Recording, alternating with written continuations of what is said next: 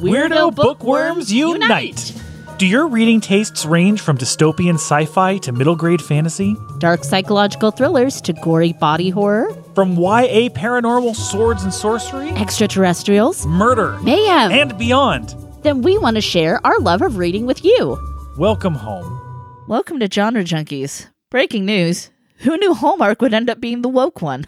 They've had like one gay movie. And like a few and like maybe people of a color. Gay friend. Yes. And we know a lot of people who love the Hallmark movies. We know that. And we love those people despite this. But please, none of our friends and family abandon Hallmark for the Great American Family channel, which is where a lot of the conservative Hallmarkians appear to have jumped ship so that they can make their movies, their sappy, saccharine, yucky movies without the gays and non-Christians and probably very limited racial interactions. I particularly appreciate the statement like, well, we're not, against representing other religions on there. We're just not there yet. I mean, just like, well, yeah, but just, I mean, hey, let's just be totally fair that, they definitely included a non-Christian religion in God's Not Dead. They did a really great job of that. Okay, these are completely different sets of people, but yes. Oh real my God. Sarcasm. That is real sarcasm. Anyway, it's the holiday season, so now we're getting the nutmeg and the eggnog and all the eggs crammed down our throats. Oh, I'm sorry. I'm fired up at Genre Junkies today. This is Sandra. This is Scott. You guys know we'll never pod fade on you. We will never leave you, at least without making it really clear that we're going to end the show. Mm-hmm. We know our schedule has been, to put it nicely, whack. Basically, besides other adjustments and lifestyle changes we had this year, we recently lost a family member. And then right on the heels of that, before we have even had a funeral for that person, we have another family member who is in a very, very precarious, critical, possibly end-of-life stage. And it's just been a lot. It's a lot to try to do a podcast and edit a podcast when you're juggling so many things. So that's just what's going on. We didn't mean to be away. We just had to be away. But we are coming to you with full energy and full excitedness. And we have a really great show for you today. We have all of our episodes lined up for the end of the year. We know what we're doing. We always have these things planned. So it's like we just have to get them done and presented for you guys because we're so excited about reading. So without further ado, let's talk about the books we're going to be covering tonight. We are doing 2 books from the ongoing series, if you will, the Wayward Children series by Seanan McGuire. We've already done some books in this series, and tonight we're going to be talking about Come Tumbling Down and Across the Green Grass Fields. So this is the non-spoiler section, so we're going to talk in very broad terms about these books in case you're on the fence about them or you haven't heard our previous episodes, to give you that final push of this is why you should be diving into this series. We're also going to timestamp in the spoiler section for each book, so if you haven't read that, if you've read one but haven't read the other one, you can jump to or stop to where you you want to listen. And I really do say jump to, because one of the thing about these books is there's definitely features of them that, play on things that have happened earlier on, and there's recurring characters in most of the books, but all of them can be standalone. Yeah. And so I think that there are people who have not necessarily read them in order and maybe have picked them up in the middle or found a paperback at Safeway or don't I wish they still had paperbacks at Safeway? They really don't. They don't anymore. That's right. Oh, I got so many books there in my life. So just to kind of get you caught up, this series of books is by the genius Seanan McGuire. I thoroughly believe that Seanan McGuire is going to be one day considered one of the best authors of her generation. She's absolutely genius. Brilliant writer, in my opinion. Absolutely brilliant. Stunning writer. Incredibly inventive, creative, kind. Compassionate. Just imaginative. It's what we want in a fantasy author, in a kind of a young centric fantasy author. Because they're kind of YA books in this series, but I mean, it's like the style is, we're moving on from, no offense to anybody, but some of the stuffier fantasy writers of yesteryear where, it's all kind of questy and whatever. Like, these are quests too that the characters go on, but it's really shattering molds. Yes. This series of books takes place around Eleanor's school for wayward children. These are kids from our world who have fallen through doorways, portal fantasy. They've gone to Alice in Wonderland world. Let's just use that as an example. Yeah. And they had a big adventure. Some of them stayed there. They were all there for significant periods of time and for significant things to happen to them. And then they get spat back out into our world and they are like, wait, what? They've lived this whole other experience. They had their Narnia. They had their whole thing. They had their Oz. They had their Wonderland. Harold Potter.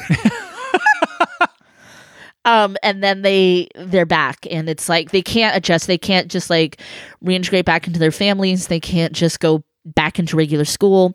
So Eleanor runs this school because she was herself a wayward child.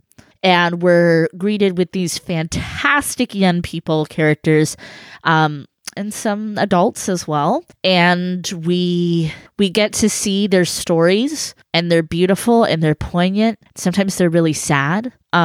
But they're always amazing. Sometimes they're very dark. Yes.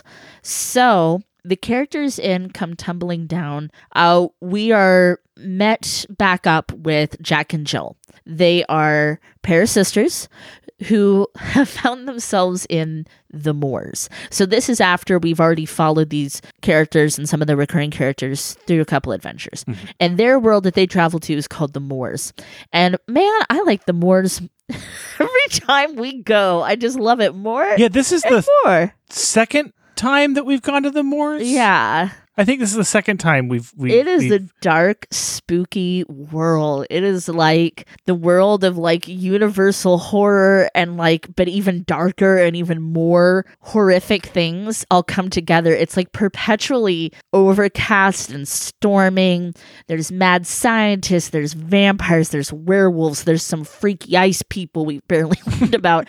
There's a whole drowned gods people under the ocean. It is so spooky. It is. And Scott and I could actually both live there. I actually think we both could live there. You're right, because we've got the mad scientists along with the vampires and werewolves and all of the creepy crawlies. Scott would just do his mad science and make himself some little glasses so that he could like have sunlight for his seasonal depression. But, he could also just kind of lock himself away and do science.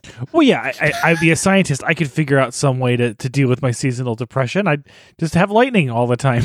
And I could live literally with any of the creatures. It's worth noting, too, that Scott and I consider these books mass appeal. Yes, I cannot not recommend this to anyone. They're beautiful. They're lovely. Everyone loves a good fantasy book. Everyone loves a good portal fantasy book. But even more than that, like it's how I liken it to how you remember and visualize the portal fantasies of old, even though they weren't this good, even though they weren't this kind, even though they weren't this complex. Fairy tales of folklore and just beyond. So then we also have the second book we're talking about today, which is Across the Green Grass Fields. This one is truly standalone. Yeah, this one's all new characters in this book. I'm laughing because whenever I hear the title, I want to sing that song, and the green grass goes all around, all around. And this is a story of a girl who goes to a beautiful world that I would love to go to for many reasons, but especially because the denizens of which are variations on equine. And that sounds fabulous to the Sagittarius. I think there's two ways to approach this series now. You can either start with book 1 and go all the way through, or I think you can start with Across the Green Grass Fields and then go to book 1. You should just read them all. You will get more out of them reading them in order. You'll get more character background. You will be more invested. I have to say, for me, getting back into these books, it's like putting on my favorite sweater. It's like just putting my arms into that favorite sweater. It feels like a hug. I feel like going home when I read these books. We're not giving these books official scores. We've already kind of talked about it being obsession in the past, but these books almost warrant a new score in general when it comes to experience. And that is, I don't know, hug, comfort, a bowl of soup. It's just nice. It will make you feel things, and it can be sad and it can be challenging. And like I said, there's poignancy to it. There's also a catharsis to reading these books. I just love these characters. I love the character of Eleanor. I love every single character that's been in these stories. I really do.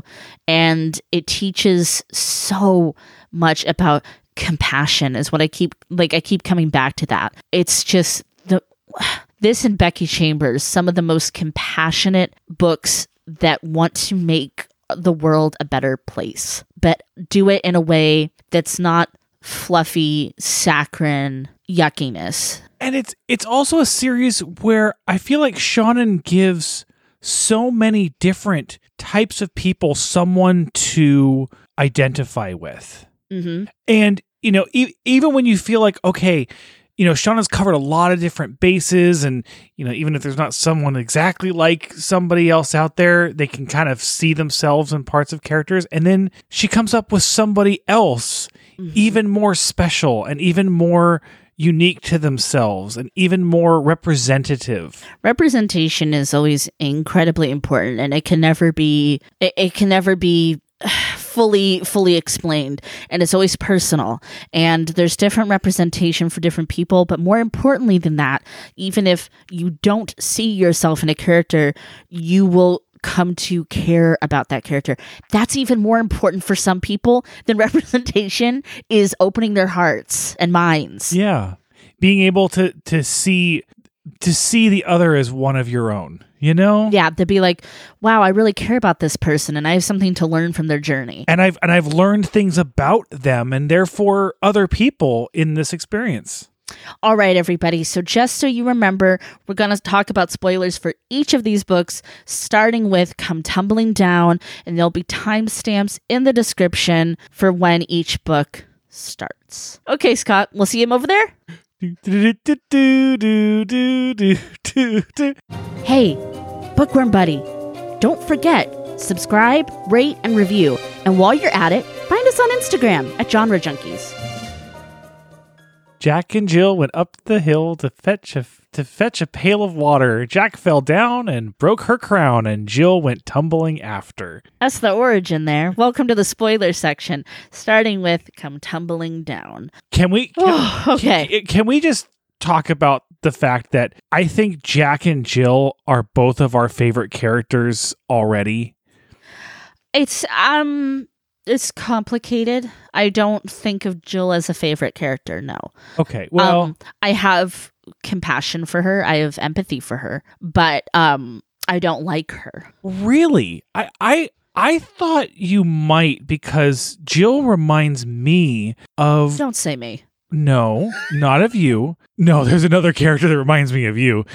But no, Jill reminds me of, like, gothic vampire fantasy. No. Here's the thing: is I love the whole world of the Moors, and the vampires in this book are very, to me, 60s, 70s Hammer vampires and things like that, Dark Shadows and things of that ilk, where it's Vaseline smeared haziness, like, and I love I love horror movies from that era. The 60s, 70s is something I feel a lot of horror fans don't invest enough time in. And it is like a gothicism and a romance to it. And I love that. It's just that I have a hard time with Jill because she's put Jack through so much. I'm talking about their actual personalities. Yeah, that's true. She is not a good person. And you understand why she got there, and you understand the trauma and all of that kind of stuff, but she consistently makes choices to hurt others. Yeah, and that makes it hard to root for. I mean, you understand her, and she's a good character. Shouldn't say she's not a good character. She's a good character. Yeah. And then we have Jack, who has really come into her own in the world where she belongs. And as we learned in the previous book, she could go back anytime she wanted. Mm-hmm. Her die was cast. It was all good. And she had a responsibility, she felt, to tie up this end with her sister. And even though she'd found love, she'd found success, she'd found family. And Jack has such strength of character. And of course, she's kind of diabolical, as she says in there, I am a monster, I'm just a good one. There's some beautiful themes in this book because there's kind of the body switching aspect about not feeling at home and right in your body. Mm-hmm. I really appreciated that. And of course that ties into, and they even talk about it in here, with Cade, who's a trans person. Yeah. So it's kind of like, okay, perfect. Like we're hammering that home a little bit more. There's also some wonderful representation for anxiety in this book, which I thought was unexpected. Yeah, the themes of body dysmorphia. Yes. I mean, it's very it's very physically real in this particular book, but yeah, it's relevant. And again, Shannon finds these ways to tackle these very real, personality traits in ways that's interesting and empathetic, and there's in ways that are just incredibly admirable. It teaches you things. It makes you understand things. Even if you kind of already were empathetic towards them, it makes you sympathetic towards them. One thing that I appreciated is, for those of us who've been reading the books in their designed order, we've come to find some things to be true. And I really appreciate how Jack is kind of holding a mirror up to Shannon and to us in the audience, where she goes on this speech about, have you noticed that the doors come for us when we're young enough to believe we know everything and toss us out again as soon as we're old enough to have doubts? I can't decide whether it's an infinite kindness or an incredible cruelty. Perhaps it's both. Many things exist in a state of patient paradox, waiting for some change of circumstance to tilt them one way or the other. And it's like, because I have had that exact thought reading these books. Mm-hmm. And I was like, and obviously I think there's a part of Shannon that struggles with that too. And I felt like, oh my God, like I just felt like so in sync. Yeah, I appreciated that because I kind of was starting to feel that way too. And obviously I think it was deliberate. Yeah. It's like, it seems wonderful to be introduced into this fantasy world, but it really is mean. Yes. Overall, it's very mean. Here's everything that you wanted. Here's everything that makes you happy, but you can't stay. Right. What kind of a world is this that these doors exist in? I guess it's just like every world. It's a paradox. It's good and bad. Mm-hmm. So a character that's very near and dear to my heart, Sumi, does a wonderful monologue in this book. What are you laughing at? Oh, just characters that remind people of people. That's all. That's me. I'm Sumi. Yeah. Yeah. No, we are. We're weirdos, and that's wonderful. So Sumi has this monologue that I will very much paraphrase, where she kind of steps up and is telling Jack to get her shit together. And she's like, the world doesn't stop spinning because you're sad. And that's good. Because if it did, people would go around breaking hearts. And, things like, we can be sad and we can be hurt and we can even be killed. But the world keeps turning.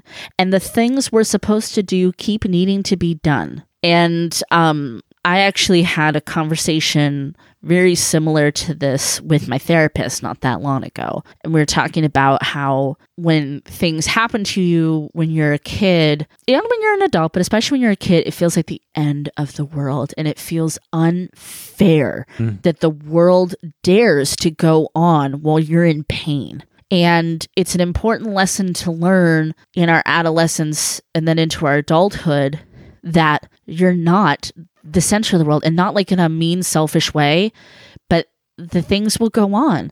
And I feel like a lot of people got a wake-up call with that during the height of the pandemic. You know, things were still happening. Bees were still being.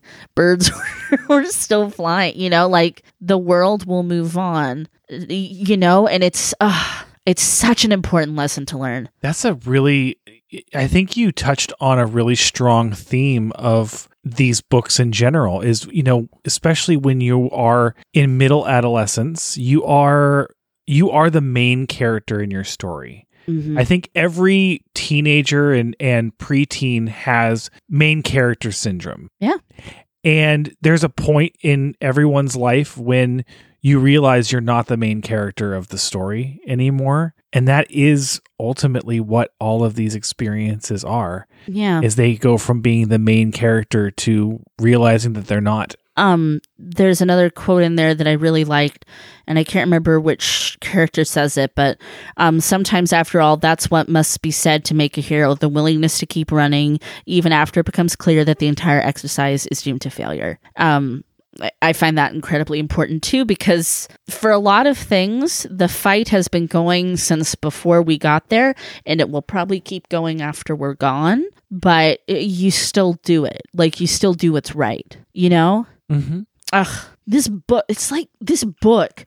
Might as well just highlight the whole damn book. On a more shallow, just enjoyment of this book, this is one of the most team-oriented books. Like, there's other books where it focuses around people who are in the school, but in this one, it's very much all of your favorites, all of the main cast, right, are getting together at a moment's notice, saying, "Well, one of us needs help, so let's all go help, because that's just what we do for our friends." That's just what we do. And it's beautiful. And sometimes you got to lean on people, and that's very important. You have to be vulnerable, and you have to lean on others. That's another crucial thing to learn in this life. And they're all such wonderful, wonderful little heroes in their own right as well. And then not to mention, the book is just damn enjoyable to read also. Like, it's the world that we see is lush and interesting, and there's humor. There's humor in these books. Oh, these books always make me laugh. Yeah. And I'm very happy for Jack at the end of this book. She's got her wife, essentially. She's gonna rebuild her father figure. She's inherited the mad science. She's dealt with a lot of her trauma. Like, I leave her so happy for her. And she took agency in everything. Yeah. She wasn't happy about what she had to do, but she knew what she had to do, and she accepted it, and she chose that path. Yes, that's it exactly. She knew what she had to do. Mm-hmm. Gorgeous book. And I could live under the drowned world too. That'd be fine. Well, I believe the most recent book, which we have not read yet, yes, based on the title alone, Where the Drowned Girls Go. I think it might have to do with that. I'm very interested in this. We almost lost our little mermaid. We did. I'm hoping. I'm guessing that most recent book kind of focuses around her. I don't think Shannon would leave that loose end. I mean, we also have another drowned girl in another world. Remember? Oh yeah. So we've got a couple drowned girls here. I mean, whenever I'm looking at these books, and sometimes I'm like, wait, what's the next book in the series that we're reading? Because we've planned it out, but I'm looking it up, and you know how Google autocorrects things. Yes. One of the things I always kind of laugh at is how many books will there be in this series? Oh. I don't think that this series will ever run dry. But then I've also heard that it's also coming to a close. So I don't know. Well, we need to get the word from Seanan McGuire. We do. I would say I could imagine where the main part of the school, at least being head as it is, may come to a close. It seems to kind of be leaning that way. But there's so many possibilities. Mm-hmm. And Seanan clearly enjoys writing these. Right. And, Kate is kind of set up to be the next successor to the school. Mm-hmm. Eleanor's his aunt. And we also need to let Eleanor be free at some point. And that's coming. Which is going to kill me. Okay, let's talk about... And the hill and the tree and the tree and the ground and the green grass grows all around. Okay. So this is now the spoiler section for Where the Green Grass Grows. Is that the name of it? No. That's not the name of it. No. This is now the spoiler section for Across the Green Grass Fields. Across the Green Grass Fields. Book 6 of The Wayward Children. Right. Okay. As I said in the non-spoiler section, this is a completely standalone book. The school has no place in it. It never shows up. Where this is part of the series is there is a lot of things that's been established in this series that acts as a sort of dread, as if what's going to happen already, because it's just how these worlds work because of this setup. Mm-hmm. That adds to the drama. It adds an inevitability to the story. It adds a sense of tragedy and sadness throughout it. We know that Reagan is going to be at this school. We know that we're getting Reagan's story here. We know she's not going to live there forever. We know she's going to get kicked out of her world, and we know that it's not necessarily going to be by her choice, because it pretty much never is. So this book opens where we meet Reagan, sweet young girl who is starting to have some questions about her body and puberty and changing, and her parents say, okay, it's time to tell you this. You're old enough to understand. You are intersexed. And we also have to remember that intersex folks are more common than a lot of people, seem to think they are. They're as common as redheads. Yes, as naturally occurring ginger people. And the other thing about intersex is that it's not just one. It's not just a third gender. It's not just this is how it's itself is such a broad range as well. Right. And I mean, you're just going to absolutely fall in love with Reagan. I know I did. Did you fall in love with Reagan? Reagan actually became one of my favorite characters in the single book. I have strong feelings about other characters too. This book, it really goes there, man. I have to say, since I stopped reading it, I have not really been able to stop thinking about it and the end of this book and what it means. So I'm really excited to talk to you about what the messages are in this book.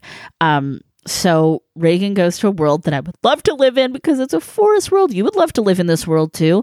And there's centaurs and there's unicorns and there's kelpies, and it's an equine paradise. Every single equine fantasy creature is in this world, is represented in this world.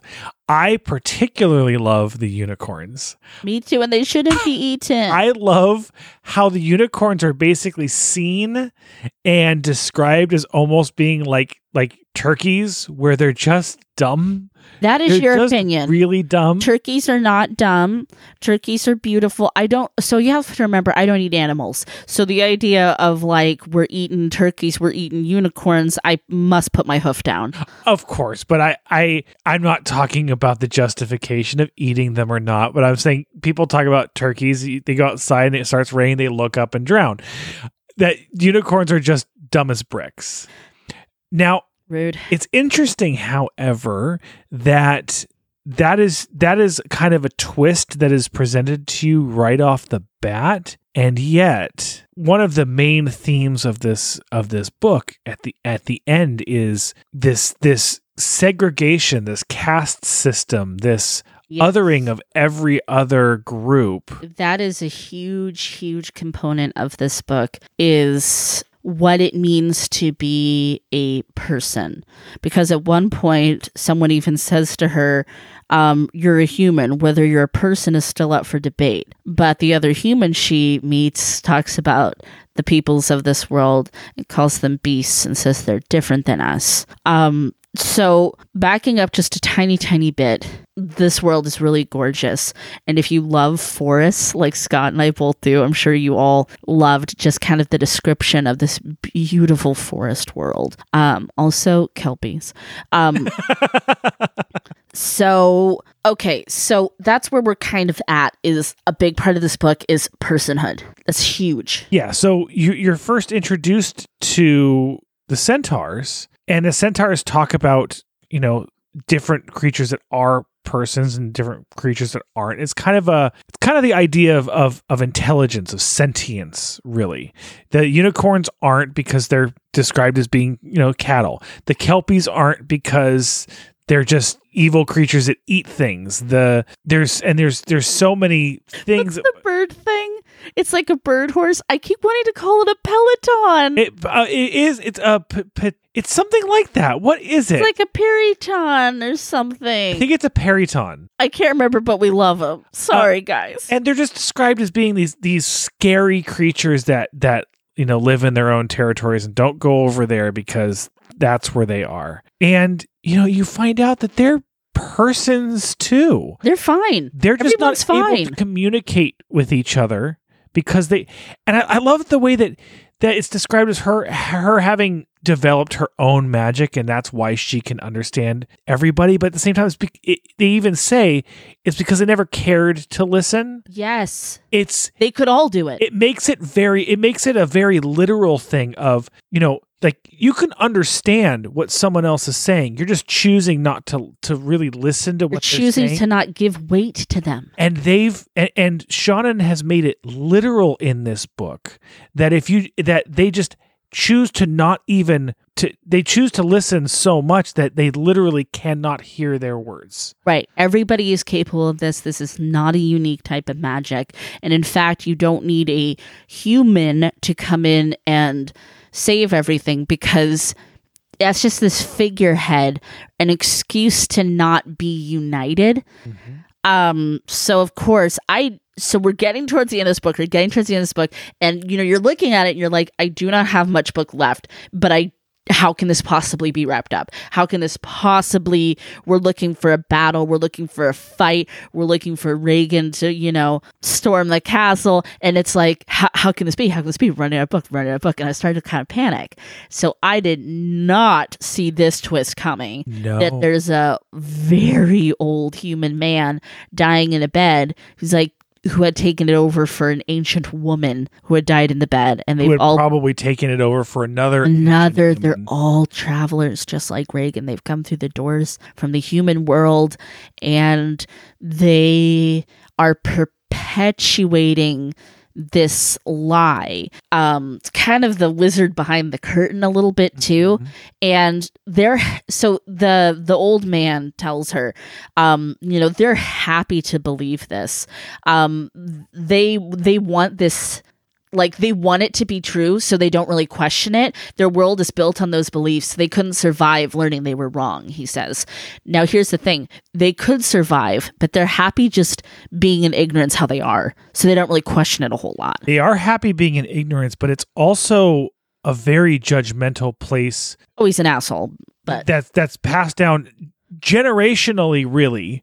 The different humans are it's not suggested they're actually related, but yeah, they pass on that ignorance and that viewpoint from generation to generation of traveler. Mm-hmm. And it's just so poisonous. But isn't it interesting that he didn't want to do this? He had a whole life waiting for him when he was 17, and he came through, and a door never appeared for him. What does that say? And it says something a little on that cruel side of things, that this is the way this world just works. This is the way it just operates, and it doesn't have to be. The argument that I would make is the reason that a door never opened is because the humans that it brought in never did their part. They never saved the world. Exactly. And I think it's really important that this book exists in this series because in so many, I mean, in all of the other ones, as we said in the last spoiler section, the hero is the main character while they are in this world. Yes, they really are. They are. They're the hero, and it's an interesting. It's a great exploration into the travelers maybe are not always a good thing for the world that they go to. The world. They're going to bring radical change. The traveler, the first traveler in this world, however many years before memory they came, they did it wrong. Right. They didn't save the world. They didn't unite the peoples. They didn't do what the world needed them to do. They took over themselves. But sometimes that's the right thing because like with Caden, he was like going to be true to himself. And so they kicked him out for that. You know what I mean? Yes. So it's kind of they need to do something radical. And sometimes it's what's true to themselves. And sometimes it's like what the world wants. I don't know. It's very interesting, right? It is, but I would argue that what the travelers were doing in this world was not good, was not right. No, it was not right, but they just kept perpetuating it. And so the world didn't kick them out, it just kept them because they were perpetuating it. They weren't bettering themselves and they weren't bringing about radical change. But, once she did better it, once she fixed it, the whole kicking out thing, I feel like wording it as being kicked out. Mm-hmm. I don't imagine it like that in the books as the world. I mean, with Kanan, it was, but can I throw another wrench in this?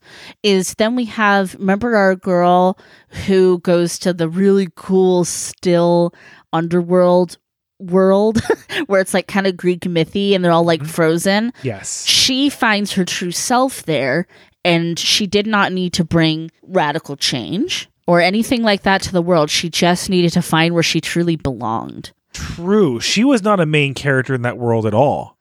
No, she's supposed to be there. She was just supposed to be there. That was the world that she was supposed to be in. So I think that there's not really a right or wrong answer to this. Sometimes it will spit you out because you change the paradigm so much. It's like, like you can't be here. You've upset the order of things. And then other times, I mean, what I think is going to happen is like with this one, Reagan just kicked the hornet's nest and she accidentally left and she's going to go back at some point and she's going to find things radically different. Although I'll say I won't be surprised if Reagan does not end up at the school because Reagan didn't choose to leave. It was an accident. They don't always choose to leave. They almost never do. Yeah. But at the same time, there is almost a acceptance to it that Reagan has when she goes up to the house. There's almost her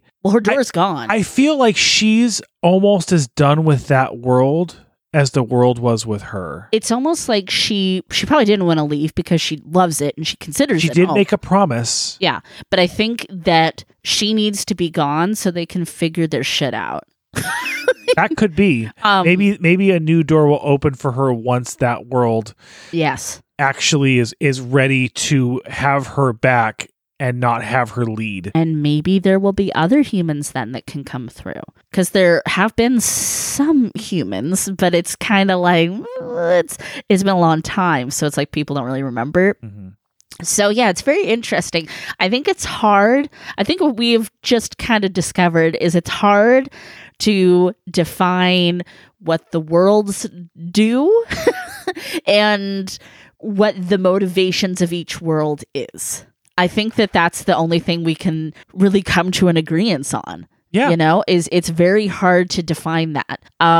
So the other part of Reagan's world that's very interesting is when she talks about she's basically like leaving the king to die. I love that she sends the Kelpie up to eat him. That's great. She says, good, let them learn that destiny's a lie, and let them find the way to govern themselves as they should have done from the beginning. Let them learn humans are people the way you never learned that they were. So that's what we're talking about, that whole point about, unity and personhood and all of that stuff. Destiny is a lie. Yeah. So this, because it's me, tell me if this is a Sandra thing or if this is an everybody thing. I bring a religion into it immediately. Huh. I bring in there's even like a line in there about like, this is the way things are because they just are, and people don't question it. They just want a leader who tells them that this is this and this is this and this is how we do everything. And they just follow the leader and they don't question it and they don't rock the boat. And then, but it turns out that God is false and now they have no God. I don't know. I did not bring religion into this book personally. Okay, it's a me thing. I think it's a you thing. Well, no, I'm sure other people have too. But I'm sure. I think I bring a little bit of that, of the looking for a leader or just kind of trusting the leader. The status quo. The status quo. I think that is where religious leaders live. I think that's where cult leaders live. I think that's where a lot of society tends to live. Cult of personalities is follow the leader. I think a lot of people want someone to tell them what they should do. I think the nature of humanity is to want to be told what to do, and to maintain the status quo, to not upset the apple cart, and to not have people that encourage you to do so is very damaging. It's not a good thing, because look at all the problems this world has found itself in now. Just because there's not that many free thinkers out there anymore. And these are good. Just to add a little Reddit psychology to the conversation. This book has, all of these books are layered. This one was one of the more nuanced for me to really, like I said, I've just been thinking about it a lot and chewing through what it means. I love the need to be united and the need for compassion and the need to see us all as people. I think that's a really important theme in this book. But then also like this idea of ignorance is bliss, and just keep going along and just don't question it. And I think that applies to government leaders. I think it applies to families. I think it applies to society. I think it applies to religion. It's a very big concept. I love it. I think that this is in my top of the books in this series. I think it does think like every book has a point of view and has a number of different points and ideas and themes.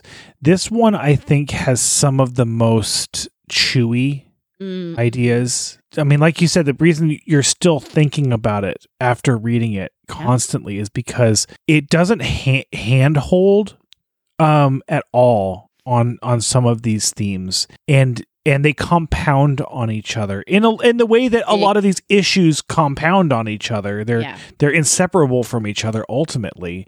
It's a really chewy book, and for such a short, quick read, it's brilliant.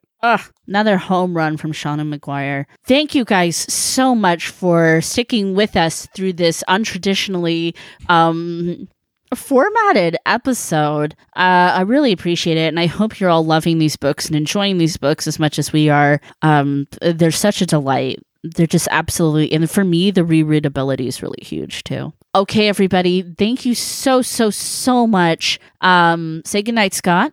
Good night, Scott. Good night from me. Good night from the Genre Junkies, and please keep reading past your bedtime.